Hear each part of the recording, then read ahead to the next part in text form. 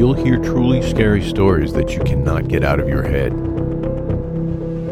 These stories may contain graphic depictions of violence or explicit language. Listener discretion is advised.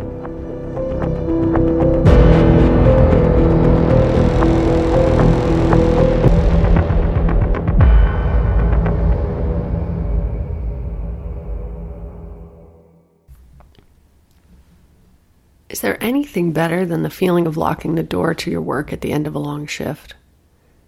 The feeling is even sweeter when you've got a really fun night planned out, and that's exactly what I'm feeling tonight. I glance at the clock and do a quick calculation as I pull the till out of the drawer and gather the receipts and the other things I need to close out for the night.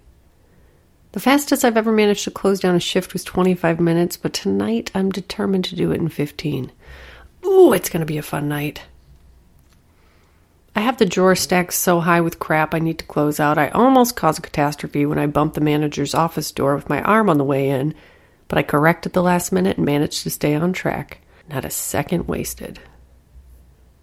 I set the drawer down with the receipts and the bank drop bags beside it and glance at the clock to check my progress.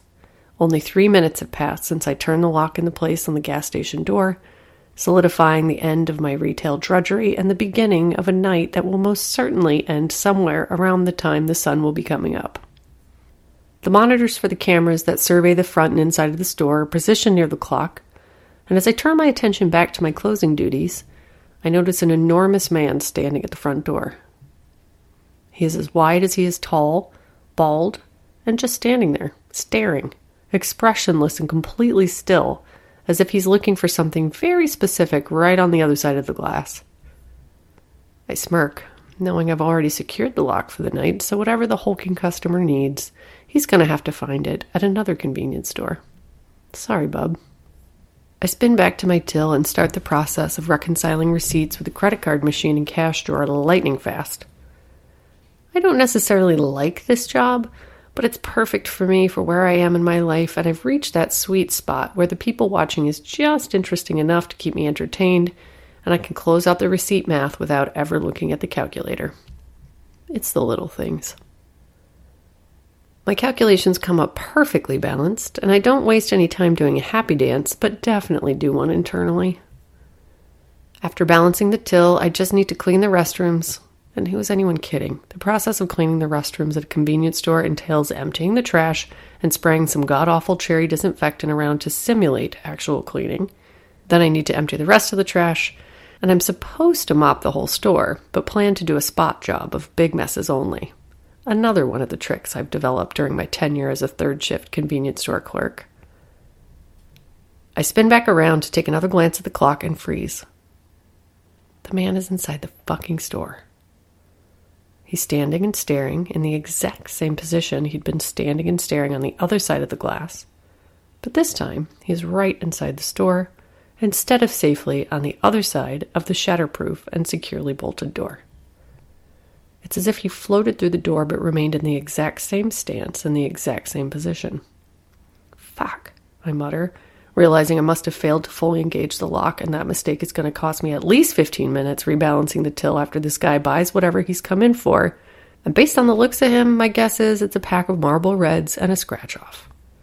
Fuck, I sigh again and pull myself out of my chair to go out front and help him settle up as quickly as humanly possible. Hi there, I call out as I bust through the office door and enter the always harsh light of the main part of the store. I round the shelves to greet the supernaturally large man by the door and freeze again. He's gone. I spin toward the cash wrap to see if he was there perusing the cigarette selection while waiting for me to make it to the front, but he isn't there either. Hello? I call out again and make my way through the few short shelves, prioritizing the beer and chip sections, which are my second and third guesses for what he might have come in for. Nothing. He's absolutely nowhere to be found. I do a quick sweep of the restrooms, which were both wide open and waiting for my faux cleaning job of them in a few minutes, then rush to the front to double-check the door, which is locked up as tight as fucking Alcatraz. What the hell? I murmur to myself as I take one last sweep of the store as I walk back toward the office, thoroughly spooked, but equally relieved that I'm not going to lose as much time on my closing as I thought. I enter the office, immediately scan the security monitors, and my blood runs cold at what I see. The man is fucking back. He's back in the store, holding the exact same stance, staring at the exact same spot toward the back of the store, but this time, he's 3 feet further into the store than the last time I'd seen him. He's looking directly at the office. A tiny voice inside my head says, but I quickly shake it off and spin on my heels to go back out to the floor to figure out what exactly this guy wants so I can officially move on with my night. This time I come out guns blazing and shout, "All right, buddy, what the fuck do you want, huh? Smokes? A six-pack? Whatever it is, it's on the house as long as you get the hell out of here and let me finish closing up." I slam open the office door so hard I make myself jump and flinch and then jump again when I look at the spot where the man had been, but he is gone. Again. "Okay, seriously, what the fuck? Where are you?" I call out, rushing between the aisles, checking restrooms and behind the cash wrap in case he'd hidden there the last time I'd come out, but there's nothing. No sign of him anywhere and not a single sound. Not a peep from the enormous man who looked like he couldn't take a single step without rattling bottles and heavy glass windows. And then it dawns on me. "Drake!" I shout and throw my head back laughing. "Oh my God, of course," I say, howling even harder and whapping myself in the forehead with the palm of my hand as I hustle back toward the office. My coworker Drake and I have been engaging in a ferocious prank battle for months, but this is next level. Once I'd swiped the keys to his Jeep and parked it across the street in front of the sex shop with his phone number written on it in lipstick. One time he'd somehow convinced someone to let him borrow a goat and let it loose in the store on my shift. Each prank got progressively more elaborate and hilarious, but this deserves a gold medal. And Drake is a film student, so it suddenly makes so much sense. I hurry over to the security monitors, and sure enough, old Baldy is back in the store in the same position, staring at the same spot at the back of the store, but is now another 3 feet further inside. "Oh my God, Drake, I am absolutely going to kill you," I say to no one and study the man in the video and the time code that runs across the top for any clues. I don't know enough about video or technology to know exactly what I'm looking at, but it's suddenly very clear that Drake had tracked down the world's largest and most menacing-looking man and convinced him to film these sequences in the store and then somehow hack the system to freak me the fuck out. And freak me the fuck out, he did.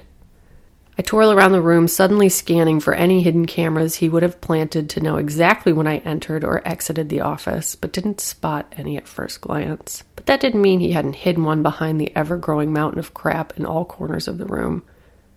As badly as I want to officially bust him in his prank, I want to make it to the bar before my friends get totally hammered even more, so I just say, "Good one, Drake, you win, for now," and then shake my head as I study the bald, unmoving man for a moment more, and then leave the office to finish my final tasks.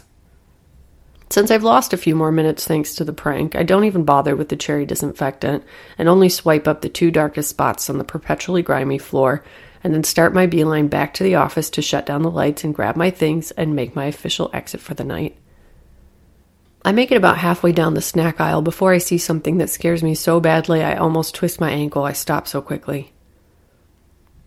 I hold my breath as I try to quiet my racing thoughts and let my eyes fully come into focus to confirm I am seeing what I think I'm seeing, because there is no fucking way I am seeing what I am seeing.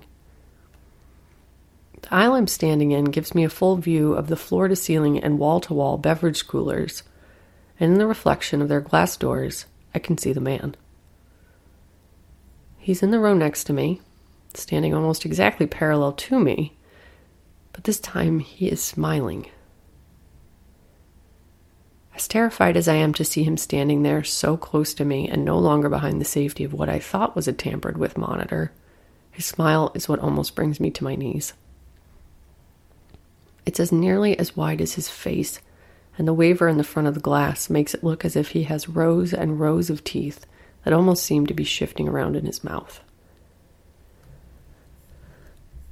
I blink once, twice, 3 times, and each time I do, his head turns ever so slightly toward me, and after my 3rd blink, his body is still facing toward the coolers, but his head is turned completely toward me, and I swear I can hear the sharp shifting of his teeth just on the other side of the aisle. There's just a rack of soda and some travel toiletries standing between me and an actual living nightmare, and suddenly my mind and soul come slamming back into my body, and I run as hard as I can and manage to wrench the office door open and slam it shut with my back to the door in one swift motion. I turn the puny lock to the locked position and scan the room with tears quickly filling up my eyes and ruining my vision. I swipe my hand across my eyes as I desperately scan the room for my phone and realize with an even deeper sense of horror than had already filled my body that I'd left it at the front by the register. I glance up at the monitors to confirm this, but my attention is seized by the lower left monitor before I can find what I'm looking for. The lower left monitor shows the camera view from right outside the office door, and the man is now standing just outside the door. He's in the same position he's been in the entire time, arms at his side, staring straight ahead and slightly hunched, but this time I notice that there is a horrible intensity built up inside that otherwise passive pose. Even worse, his face is so close to the office door, the door that my body is currently pressed up against with every muscle strained against it, that he could kiss it if he wanted to. And it doesn't look like he wants a kiss. It looks like he wants to hurt whatever is on the other side of that door with an unmatched ferocity, but that something is holding him back and only allowing him to complete his assault in strange 3-foot increments. I have no idea what is slowing his approach, but I have a terrible sinking feeling that he can't be held off for long, and I need to make a plan. I press my hands over my eyes and try to calm down, try to think.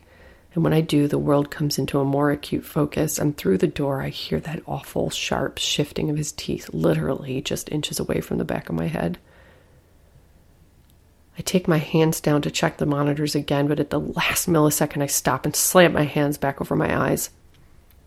Suddenly I know with every fiber of my being that if I look up and see him again, I will see that he is in the room with me.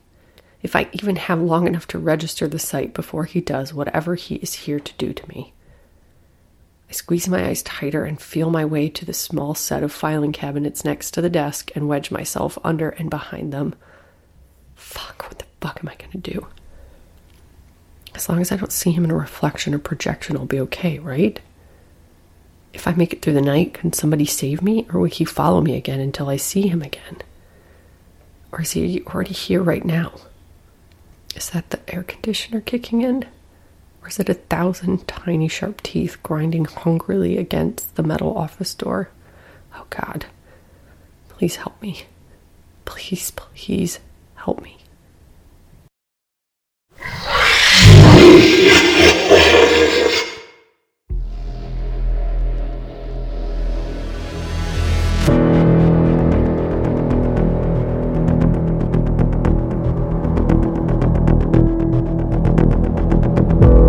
This story was written by Courtney Eck and narrated by Courtney Eck.